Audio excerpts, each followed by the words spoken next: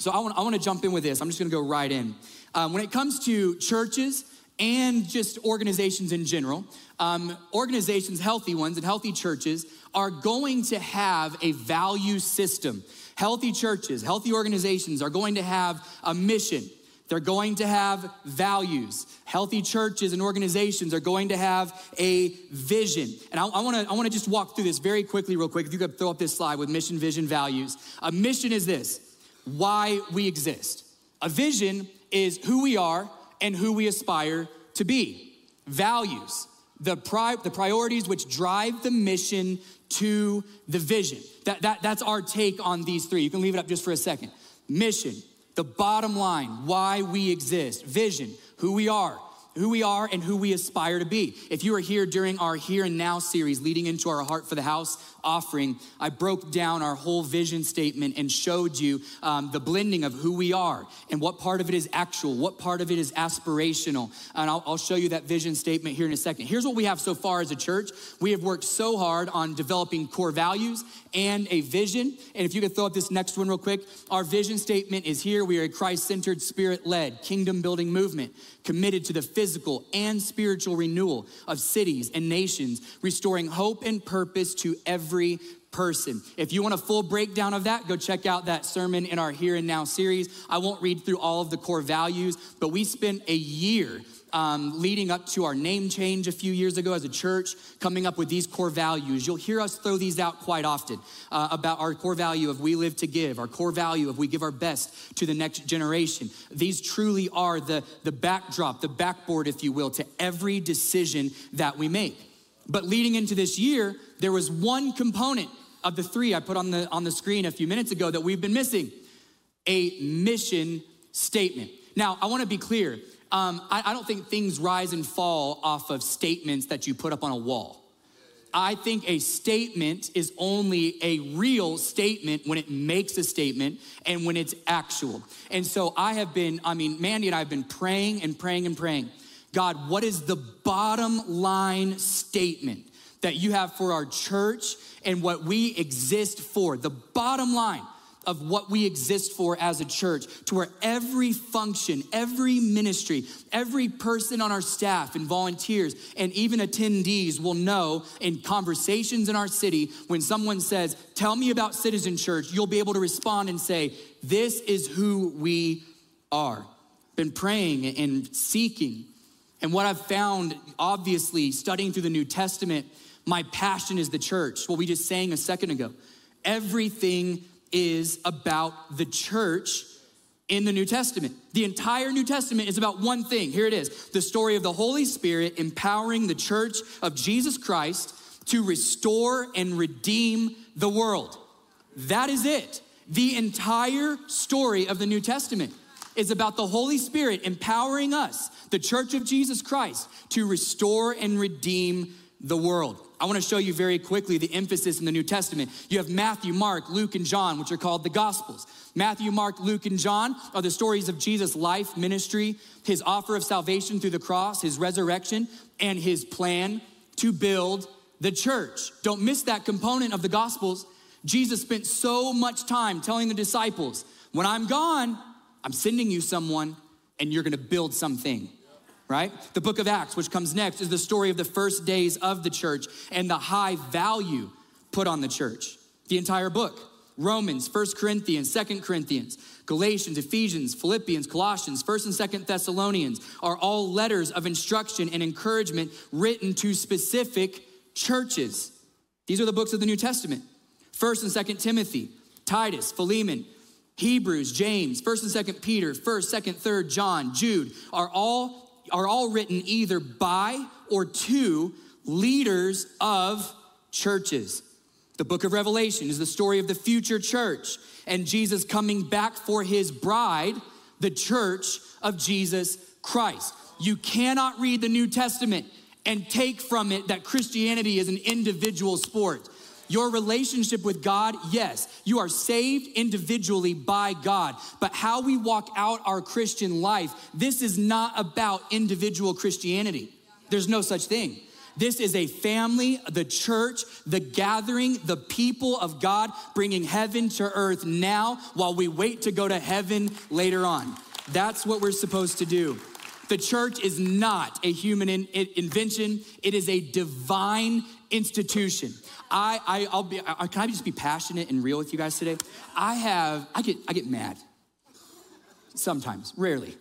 I get mad when I see things on social media when people go, the church is just a human invention. No, there's nothing in history that suggests that outside of the Bible, and there's nothing in history inside the Bible that suggests that. This is not at all a human invention. It is a divine institution that Jesus himself set up through his Holy Spirit, and he was explicit about it. It's who we are. I mentioned a few months ago that I got the opportunity to go to Greece with a group of pastors. It was a trip that was completely paid for. We went all through Greece in the footsteps of the Apostle Paul, and toward the end of the trip, we were encouraging missionaries and church planters in Greece. It was the trip of a lifetime. It was amazing. But there was one odd component about this trip that I don't think I've shared on a Sunday. I was the only one out of 30 pastors on this trip that was not a church planter within the last 3 years. Not only am I not a church planter, I inherited this church from my parents, who were the senior pastors before us, and this church is 91 years old. 91 years old. So people on the trip, when we would go, they're like, so where do you pastor? Albuquerque. So when did you plant? Well, our church was planted in 1932. But, they're like, what? So your dad's not even founding pastor? I was like, I hope not. He's not that old. No, I'm joking.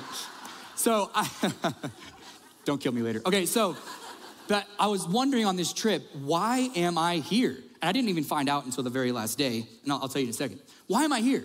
There was a day we were on this trip where we were in Corinth, and they took us down to this non-touristy place, and because they just discovered things that validate this location. And we actually have a clip that I'll show behind me. It was a port that we came up to on the sea in Corinth, and on the other side of the sea is Ephesus. And there's a piece of the New Testament where Paul and his companions, the Apostle Paul and his companions, set out from this exact port where we gathered that day. The ruins are still there. And you look across this body of water past those mountains, and you can see Turkey. You can see where Ephesus was. And this teacher that we had here that day, he was traveling with us and had a doctorate from the University of Jerusalem. It was just fascinating. And he sat down and he set the stage of what happened right here.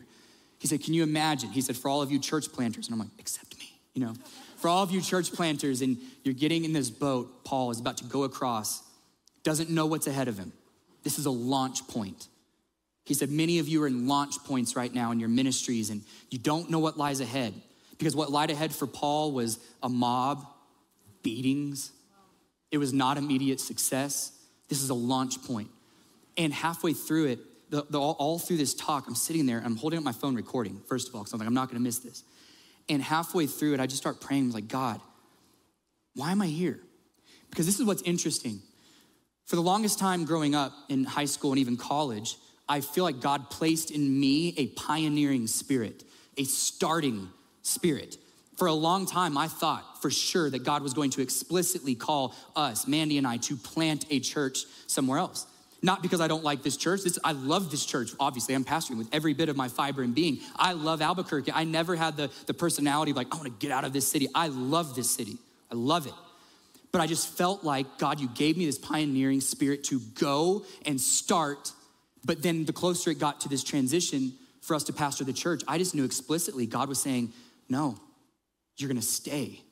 You're gonna stay. And I wasn't even disappointed, but I was just always confused. I always felt like God put two God dreams inside of me that do this. One is go pioneer and plant and start new things, but I want you to stay in Albuquerque with a struggling economy. Stay in Albuquerque, that is literally a desert and spiritually, where child well-being is last in the entire nation. Stay here. Okay, and I'm trying to reconcile all this. In the middle of this guy talking, I'm saying, God, will you just speak to me? Have you ever been in one of those desperate moments where you're just saying, I need clarity, God. I need clarity. And halfway through this, I felt God start to speak to me the answer of why. we got back on the charter bus, and this is the exact journal I had. And right here on this page, I wrote out everything that I'm about to tell you that I felt like God spoke to me on that bus ride. I put in headphones, we started driving, and I pulled out my pen, and I just started writing. And this is what I felt like God said, kind of all condensed into a sentence, specifically to me. I called you to stay so I can call others I cry every time I read this. I called you to stay so I can call others to go. Be a Paul, raise up church leaders, and build the church. I called you to stay so I can call others to go. The pioneering spirit is to set others up to run. How do you leverage 90 years of history and strength? Send people out. Build churches in hard to reach places. Send them out.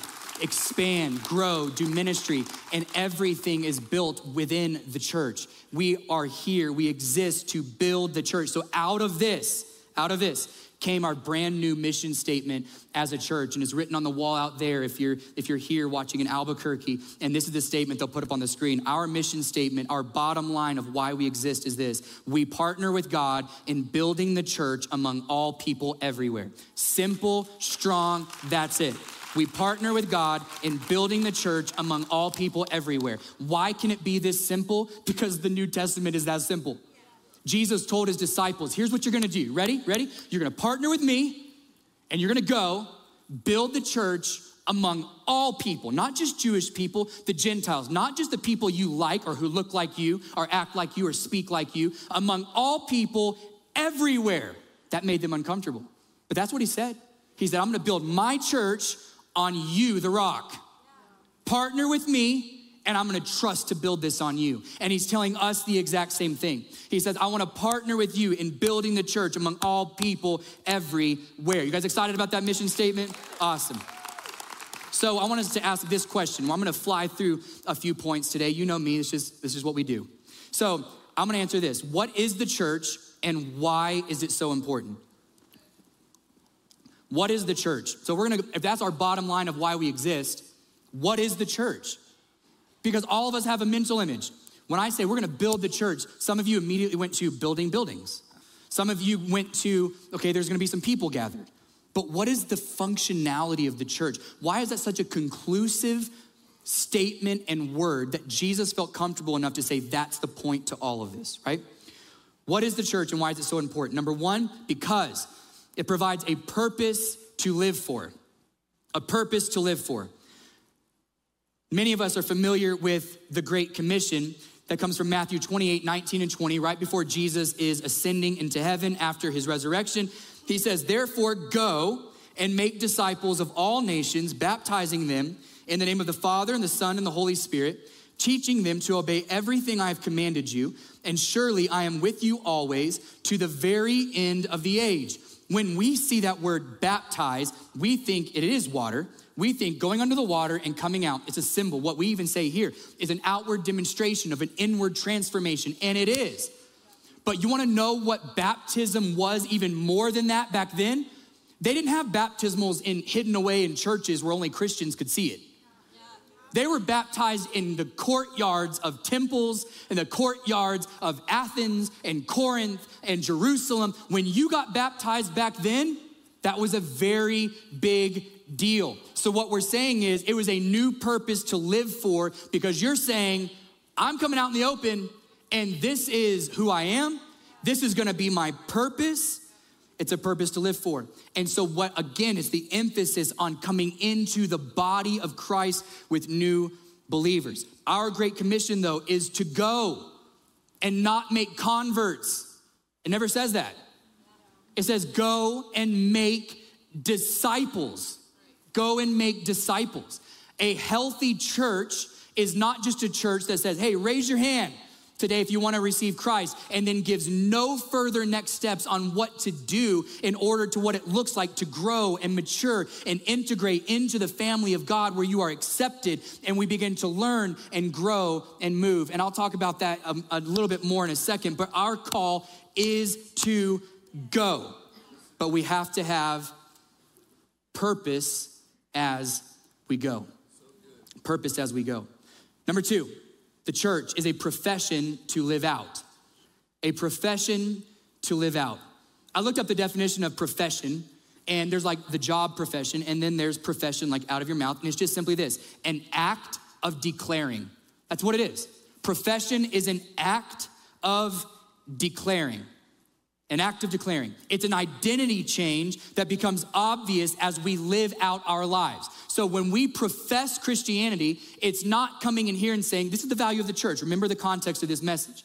Profession of our faith is saying, I am a believer, and now I'm committed over time to walking this out in my life because I have declared this is the new me. I'm not just adding a new compartment onto the old me. I've cleaned house. This is the new me. I have gutted the old house and we're remodeling the whole thing, right? It's the new me. It's a shift of identity.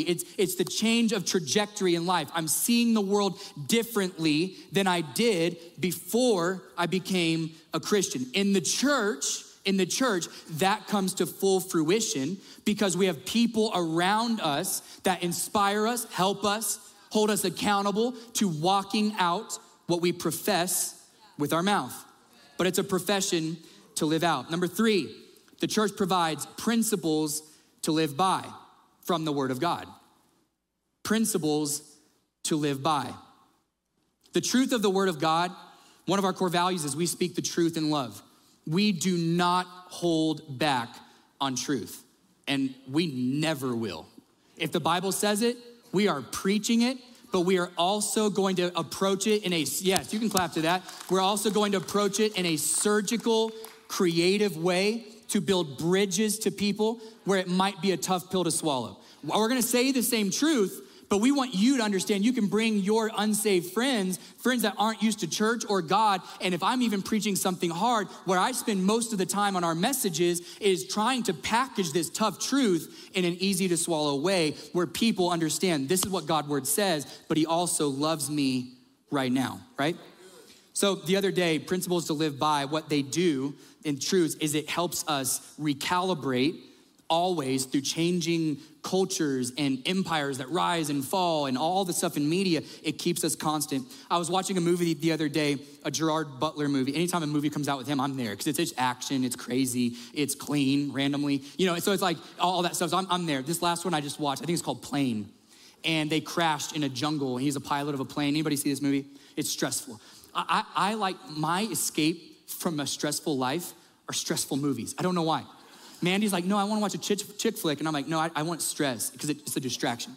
So we're watching this movie and it's about a plane crash in a jungle in a hostile area. And there's a storm and lightning strikes and they're diving. And like everything's out, all their gauges, everything's out. And they don't know where they're at. They don't know if the plane is spinning. They don't know when it's balanced. They don't know when it's calibrated. And, you know, since Gerard Butler is he's great at everything, you know, so he's a pilot in this movie. So he's, you know, trying to figure it all out. He says, okay, we're gonna dive. We're gonna dive and we're gonna wait until we break the clouds from the storm. And as soon as we break, he's talking to his co-pilot, as soon as we break through the clouds, we'll be able to see the horizon, the water, we'll get a bearing on our altitude. And once we know our true north, I can make adjustments manually and know exactly how to land the plane. I know what we can do. And so he immediately takes that route. And I thought of this, in the midst of our storms and our chaos in our lives and cultural storms and all the pulling and pushing, every movie, there's an agenda. Every kid's movie, we are having to look up now. What agendas is the world trying to shove down our kids' throats? Everywhere we go, the culture is saying, believe this, do this, act like this. What's our true north? I am sick and tired of truth changing every 5 to 10 years based on society telling us what we have to believe. We have a true north, but sometimes we need to get out of the clouds and remember what the sun actually looks like, recalibrate so we can understand our next move. We have to have a true north. The fourth thing, the church provides a people to live with. A people to live with. Here's the truth. Jesus expects us to be integrated as believers, integrated into Christian community. Like I said earlier, it's an expectation. We're in Christian community. From the beginning, the origin of the church, Christians did life together in close proximity. It is the value of Christianity. So many Christians live their lives never understanding or participating in the full value of Christian community because it's 1 foot in, 1 foot out. And it really doesn't have to be that way. Acts 2, 38 through 42 says, and Peter said to them, he's preaching right after the Holy Spirit fills all of them, the origin of the church. And he says, repent and be baptized, every one of you, in the name of Jesus Christ for the forgiveness of your sins. And you will receive the gift of the Holy Spirit. For the promise is for you and your children, and for all who are far off, everyone whom the Lord our God calls to himself. And with many other words, he bore witness and continued to preach. Verse 41, so those who received his word were baptized, and they were added that day. To what? What were they added to? The community of Christ, the church. They were added. They weren't added to a document to take attendance. They were added to a group of people. They were added. That day, about 3,000 people. And they devoted themselves to the apostles' teaching and the fellowship, to the breaking of bread and the prayers. That's very specific.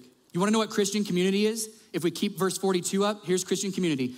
When we walk into a Christian life, and this is why we can say we build a church everywhere. If this is happening and people are experiencing what I'm about to read you, everything changes. Now look at it, we are committing ourselves to the apostles' teaching. What were they teaching? The word of God. You're not committing yourself to what I say. You're committing yourself to what God says. We're committing ourselves to what God says, the teaching, and then fellowship. We're committing ourselves to fellowship, opening ourselves up to friendship with people in our church, the breaking of bread, which is hospitality, not just opening myself up to the benefit of friendship, but now breaking bread means opening my home, my life, opening up my life to also where people can take from me. We live in a world where like, hey, I need a lot of things from people, but I don't like people taking things from me. What real community is both. Yeah. Lord, help me. So the last part of this, and with prayers. When we're in Christian community, we have people praying for us through every up and down. And when we have those things, we are full, we are filled, and the church is fully functioning. So like I mentioned, baptism is far more than just going under the water as a symbol. It's about being joined together with other baptized believers as well. Pastor Nick, a few minutes ago here in Albuquerque, was talking about an announcement, small groups starting. And small groups are, and when it's small group time in churches, if you're kind of used to church, it's like, oh, cool. Maybe if we have time, we'll kind of think about it or whatever. And you may not be in a season where you actually can. But let me tell you something, small groups, Alpha, these things in our church are life-changing. And if you're wanting to know a practical step on what does that look like for me, jump into something. We've talked to all of our small group leaders that if somebody joins their group and it just doesn't fit, there's no awkwardness if you don't show up the next week and you go to another group. Find your fit. No one's gonna get upset or weird. Don't get awkward. They're not gonna get awkward. They've all been there too. Jump into something. Jump into something and get the big, what Nick said, small, and it will change your life. You guys hearing me on this? It will change your life. Number 5, I gotta move a lot faster. A power to live on. The church provides a power to live on. Acts 1:4, Jesus is ascending, or right before he ascends, he says, gathering them together. He's gathering them together. He commanded them, his disciples, not to leave Jerusalem. I preached on this a lot before this year, not to leave Jerusalem, but wait for the gift the Father had promised. I've got a big mission for you to build the church, but don't leave and start until the Holy Spirit comes. Acts 1:8, just a few verses later, but you will receive power. So what's this gift? You will receive power when the Holy Spirit has come upon you, and you will be my witnesses both in Jerusalem and all Judea and Samaria and to the ends of the earth. Through the gathering of believers, right? Jesus pours out his Spirit. I can receive the Holy Spirit at home, in my room by myself. But how the Holy Spirit comes into full operation in the life of Christians is through the body of believers as a corporate group. It's when the Holy Spirit, my gift, is coming to fruition linked with yours, linked with the person next to you. The gift of faith, with the gift of healing, with the gift of teaching, with the gift of leadership, with the gift of prophecy. When all of these are working together, we become the fully functioning body of Christ. It's Jesus' Holy Spirit empowering us. Jesus' physical body, he went back to heaven, but he left us his Spirit to empower us. The gifts of the Spirit are just pieces of Jesus' power and authority that he is giving to us to operate in our lives and in our church. It's a power to live on. Do you guys believe that today? So that's the church. That's why it's so important. But how will we build the church? So if our mission, our bottom line is to build the church, how are we going to do it? You guys got a few more points left in you? All right, let's do it. Number one is this: by keeping all endeavors gospel focused. That seems common sense, but there's so much pressure in the world today for churches to get involved in things where the end game is not a matter of eternity, where the end game is not the gospel being spoken, where people's lives can change here, yes, but what's more important than people's lives changing here? People's lives changing forever. Their life begins to change now through Jesus Christ, and we have an eternal home secured in heaven. It is the gospel of Jesus Christ that radically changes lives here and gives them eternal security forever. And it has to be. So we keep all endeavors gospel focused. The good news is we're already doing this. That's the good news. But that's why I said keeping all endeavors gospel focused. He gave his disciples a very interesting command when he was teaching them what this was gonna look like when they were future church builders. He gave them a metaphor. The metaphor is the vine and the branches. Jesus is telling them, he's saying, I'm the vine, you are the branches. And the call is for you to bear much fruit that will remain. I'm gonna read it to you. I have called you friends, for everything that I have heard from my Father, I have made known to you. You did not choose me, but I chose you and appointed you that you should go and bear fruit, that your fruit should remain, that the Father may give you whatever you ask him in my name. Your fruit should remain. This is why I'm reading this little section, is that word remain, when you look at it in the original language, that is remaining for eternity. It's not remaining for a minute, that'll remain for an hour or for a year or for a lifetime. You're gonna bear much fruit that will remain. The only way that the vines can produce, us, the church, from the branch, everything is flowing from the branch to the vines and then the fruit. The only way we can produce fruit that lasts for eternity in every endeavor that we do is that the end game is Jesus came to die for our sins. He is the only way to heaven. It doesn't mean we knock on the door of a school and go, excuse me, sir, principal, did you know that Jesus came to die for your sins? And the only way you can go and live it, no, because principals will just shut the door in our face. That's why our vision statement says we are committed to the spiritual and physical renewal of cities and nations. We do believe there is a high calling to bring heaven to earth now with no strings attached.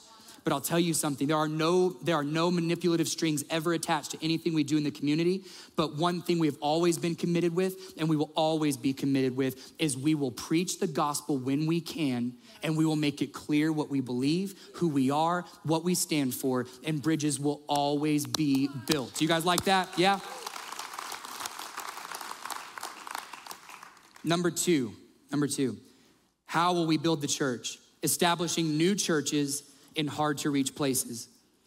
I've got big, I believe, God dreams. Our leadership team, we have big God dreams. I would love, I'm just gonna throw it out here. Here you go, ready? Here it is. I would love, when we're done with the North Campus in the next few years, to build a larger West Side campus. I would love to build a larger West Side campus. Yep, I think it's exciting too. And then start going to cities, planting churches, not only in big cities in America, but planting churches in all different parts of the world, among tribes in different parts of Africa and South America, Asia. But what I want is to lift the lid off of anyone in our church, anyone associated to our organization. I just want to tell you, dream God dreams. Dream big dreams. Tell your kids right now when they're 5 and 6 years old that they can do anything God has called them to do, because we're gonna have a church that's gonna have a pipeline, and we're gonna be a church that's gonna train them when they get to be in high school, 17, 18, 19, 20 years old. When they say, I feel like God is calling me to be a missionary, we say, we've got the church, the funding, and the people to back you on that. I feel like God's calling me to plant a church in Phoenix and Denver and different parts of the country. We've got committed people with generosity that are tied to your vision as well. Let's jump on this and see what God can do.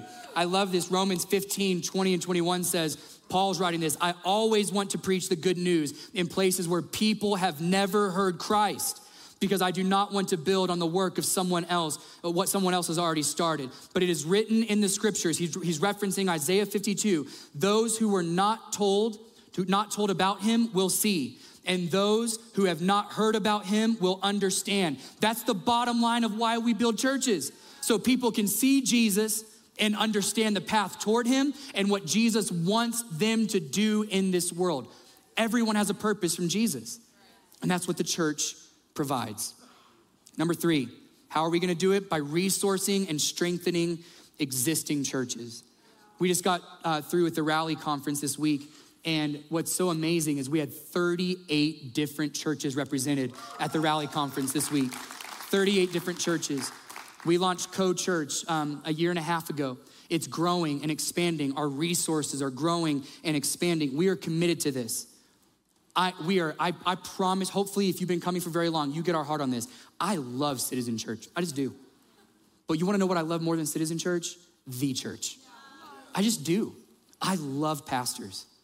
I love other churches. I go on vacation and go to other churches just to experience them, learn from them, be inspired by them, different styles, whatever. I love the church, and I feel like churches are called to build and invest into other churches, helping them, strengthen them, inspire them any way we can, because we have also been the recipients of this. Someone asked me the other day what I attribute some of our recent, coming out of the pandemic, some of our recent growth and, success is a weird word, but like growth and just health in the church. Somebody said, so what do you attribute this to? And often when other pastors ask that, what they're wanting is like a 3-bullet point, like, here's exactly what we did. Go do this, go buy that, blah, blah, blah. Oh, it was a screen. No, that grew the church. No, it doesn't. Okay, so it's like, that's what they want, like bullet points. But want to know what I said? I know this is gonna sound so maybe odd. I don't think it's odd. Really, the first one is emphasis on the Holy Spirit. And then secondly, it's being open-handed with generosity. I said, I stand on our stage every week and tell our congregation as individuals, the more generous you are, the more you do this with what you have, the more God will pour in. And if it's true for individuals, it's true for the church. And the more we give and the more our church is open-handed with other churches, when churches call, there was a church that called a few weeks ago, their entire sound system just completely fell apart, broke. They had no sound system. We called, and I said, how much is it? And he told us. I had a few conversations. We were fine to do it. We sent them the check. They got their sound system. They sent me a video of their sound the next Sunday morning of worship, and their congregation is back in there. And I'm sitting there going, I'm not worried about investing a few $1,000s into another church. Our God is so much bigger than that.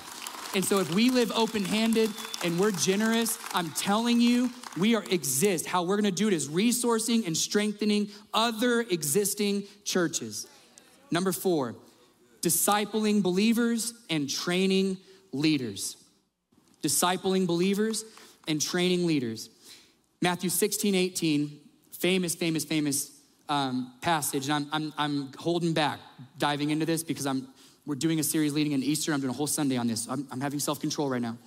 Matthew 16:18, Jesus said, I tell you that you are Peter, and on this rock I will build my church, and the gates of Hades will not overcome it. He told Peter this about halfway through his ministry. Peter was not a rock, and he was not ready, and was not fully discipled, and he was not a fully trained leader until actually after Jesus resurrected. Peter had a lot of work, but what Jesus was saying is he was casting a vision for what the future could look like, and then he was saying, but we've got some work to do. And that's the same thing for us. Discipleship has always been one of the weakest elements of any church out there. How do we get people trained and discipled and become disciple makers? And how do we do this in the church? and we are working and working and working. So much of that is through small groups and Alpha. But there are ideas and things that are happening that we are working on right now and hopefully unveiling this year, because it has to be some kind of system.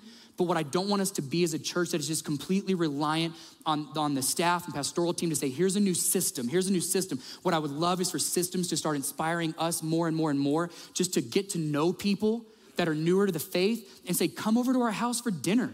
Let's start forming friendships and start this organic discipleship of pouring your life into other people, newly married couples. I mean, they're being poured into by people who have been married for 20 and 30 years, helping them through what it looks like to be a believer. That's what organic discipleship is. And I believe we can be a church that does that. The Great Commission I read a few minutes ago, Matthew 28:19, Jesus said, therefore go, go, go, go. That's a big, big, big, bold statement. But if we're gonna go, if people are gonna go, if what I said a few minutes ago, we all clapped, if we're gonna lift the lid on people dreaming God dreams and people going, then there's gotta be a whole lot of people staying, or there can be an ending to people going. You know what I mean? Like, we've gotta have a whole lot of people that are like, all right, just like, I was talking about in Greece, like God's calling me to stay, so other people can go. And that's just the truth. That's that symbiotic relationship. And that's what we get when people are discipled and they're trained. They have very specific ideas of what God is telling them to do. And we're really seeking God. God will say, stay, go.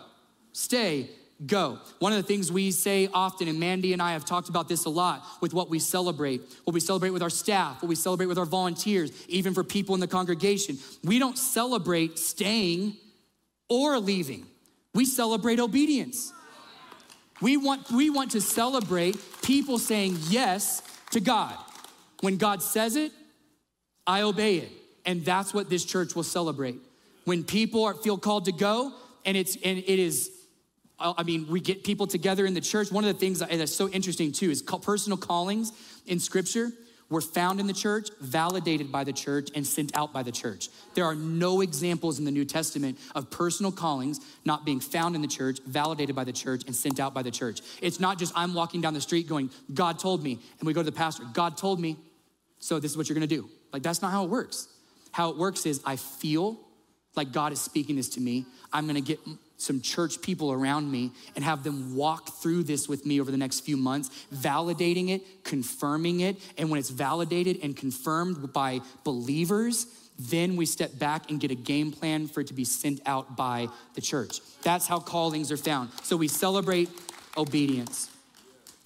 Ephesians 4:11-12 says this, he also gave apostles. This is Paul writing to the church of Ephesus. He also gave apostles, prophets, missionaries, as well as pastors and teachers as gifts to his church. I'm a gift. I'm sorry. Okay, so that's gifts. Gifts to the church. But here's what's interesting. Their purpose is to equip God's people to do God's work and to build up the body of Christ. I'll never forget when I first became the senior pastor.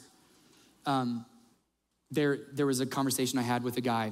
He was a little rude. It's okay. And he was like, I like doing things for people.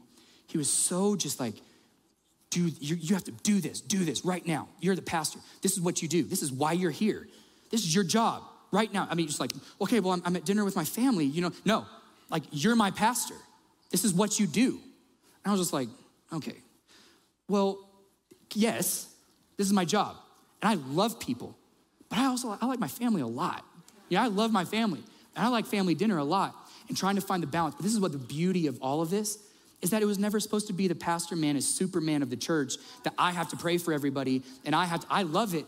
I love it. The beauty of the church is when we understand I have nothing special about me more than you have about you. The same power that flows through me is absolutely the same power that flows through you with the Holy Spirit. And so the job of pastors and church leaders is to empower the people, to disciple the people, to disciple more people, and to be the church leaders. You're a church leader, just like me. That's all of our job. We all build churches. We all lead churches. That's what we do. That's what we do. And I just think it's amazing that Paul puts emphasis on that. Our purpose, pastor's purpose, is to equip God's people to do his work and to build up. It's our mission statement, to build up the body of Christ. It's all of our jobs. It's all of our jobs. I love this quote from a man who wrote this quote in the 1920s. His name's A.B. Simpson. He said this: the Christian that is bound by his own horizon, the church that lives simply for itself, is bound to die a spiritual death and sink into stagnancy and corruption. We never can thank God enough for giving us not only a whole gospel to believe, but a whole world to give it to. I love this quote so much. What makes me so happy is it's always been who our church has been. The mission statement today isn't anything new. It's been the mission long before I became the pastor. We're putting words to what we've already been doing, which is so exciting. But what it allows us to do is have this rifle approach instead of a shotgun approach, to where we know the bottom line of what we do, how we build ministries, how we build up new leaders. We're gonna constantly be thinking, who could the next youth pastor be? Who could the next youth pastor be? Who could the youth pastor be after that? What group of 5-year-olds in there could be the next youth pastors? You wanna know who I got to come into the green room today to pray for me for my throat? Nick and Marion's 9-year-old daughter, Hazel. Said, Hazel, will you come pray for me? You wanna know why? The same power that flows through her dad flows through her. She's got faith. Little kids have faith. The kids that are in that youth ministry are the future pastors and missionaries and future business leaders, future CEOs that are gonna build the church. I think the greatest church builders in the church aren't even pastors. They're not even worship leaders. Honestly, I don't even think they're missionaries. It's the people that support them. It's the business owners. It's the employees. It's the single moms, single dads that are faithful in generosity, that latch on to an endeavor and say, I wanna be a part of that. I wanna give to it. I told my dad the other day, I was saying, when we get to heaven one day, my house will be nothing compared to the mansions of people in this room who have sacrificed so much for the expansion of our ministries and the gospel around the world. I'm telling you, we all build the church. And I'll say this, yeah, we all build the church.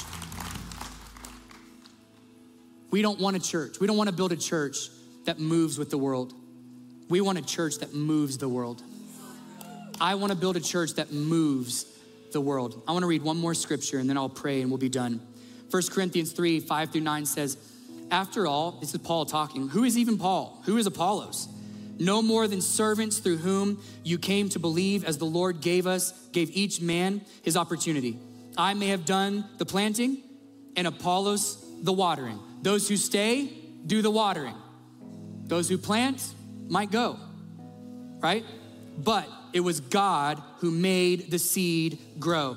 The planter and the water are nothing compared with him who gives life to the seed. Planter and water are alike insignificant, though each shall be rewarded according to his particular work. I love this, ready? It's part of our mission statement. In this work, we partner with God. And that means that you are a field under God's cultivation, or if you like, a house being built to his plan. So what Paul is saying is, it's all him. He makes it grow, but he calls some of us to plant and some of us to water. Jesus told Peter, I'm gonna build my church, but it's gonna be through your work. We partner with God to build the church among all people everywhere. We partner with God to build the church among all people everywhere. I wanna challenge you today to see how you fit into that. I wanna challenge you to lift the lid off of God dreams again. Dream again. Say, God, what dreams did you put in my heart when I was a teenager, a child? No one is ever too old. You're never too far gone with any mistakes in the past, whatever it might be. I want you to go home this week and say, if this is the vision, what's my part to play? Is it going? Is it staying? Is it dreaming of something? Is it financially investing? Is it helping mentor, disciple? What is it? What's my role to play as we build the church and fulfill the Great Commission all around the world? And let me tell you something, don't ever count out the kids, the teenagers, the young adults. We should be pouring into the next generation like never before, because some of the greatest church leaders in the entire nation are coming to our kids ministry every single week. I believe it with my whole heart. Do you guys believe that today? Awesome. Well, I want to pray over you, and I'm so glad I made it through this sermon. I might even try the 10 o'clock. Hazel's prayer works. I want to pray with you guys today, and just hopefully this message is encouraging to you and inspiring to you to go home and dream again. Tell your kids to dream, and God will speak. God will speak. Both campuses, let's pray with me. Father, we thank you so much for today. And God, I pray for everyone right now sitting in that auditorium in Maui. Dream God dreams again. We are in this together, both campuses. God, in this room today, dream God dreams again. This is our bottom line, what the New Testament said to do. We're partnering with you to build the church among all people everywhere. We will take them the good news and your gospel. Be with us and strengthen us. And in Jesus' name we pray. Everyone said,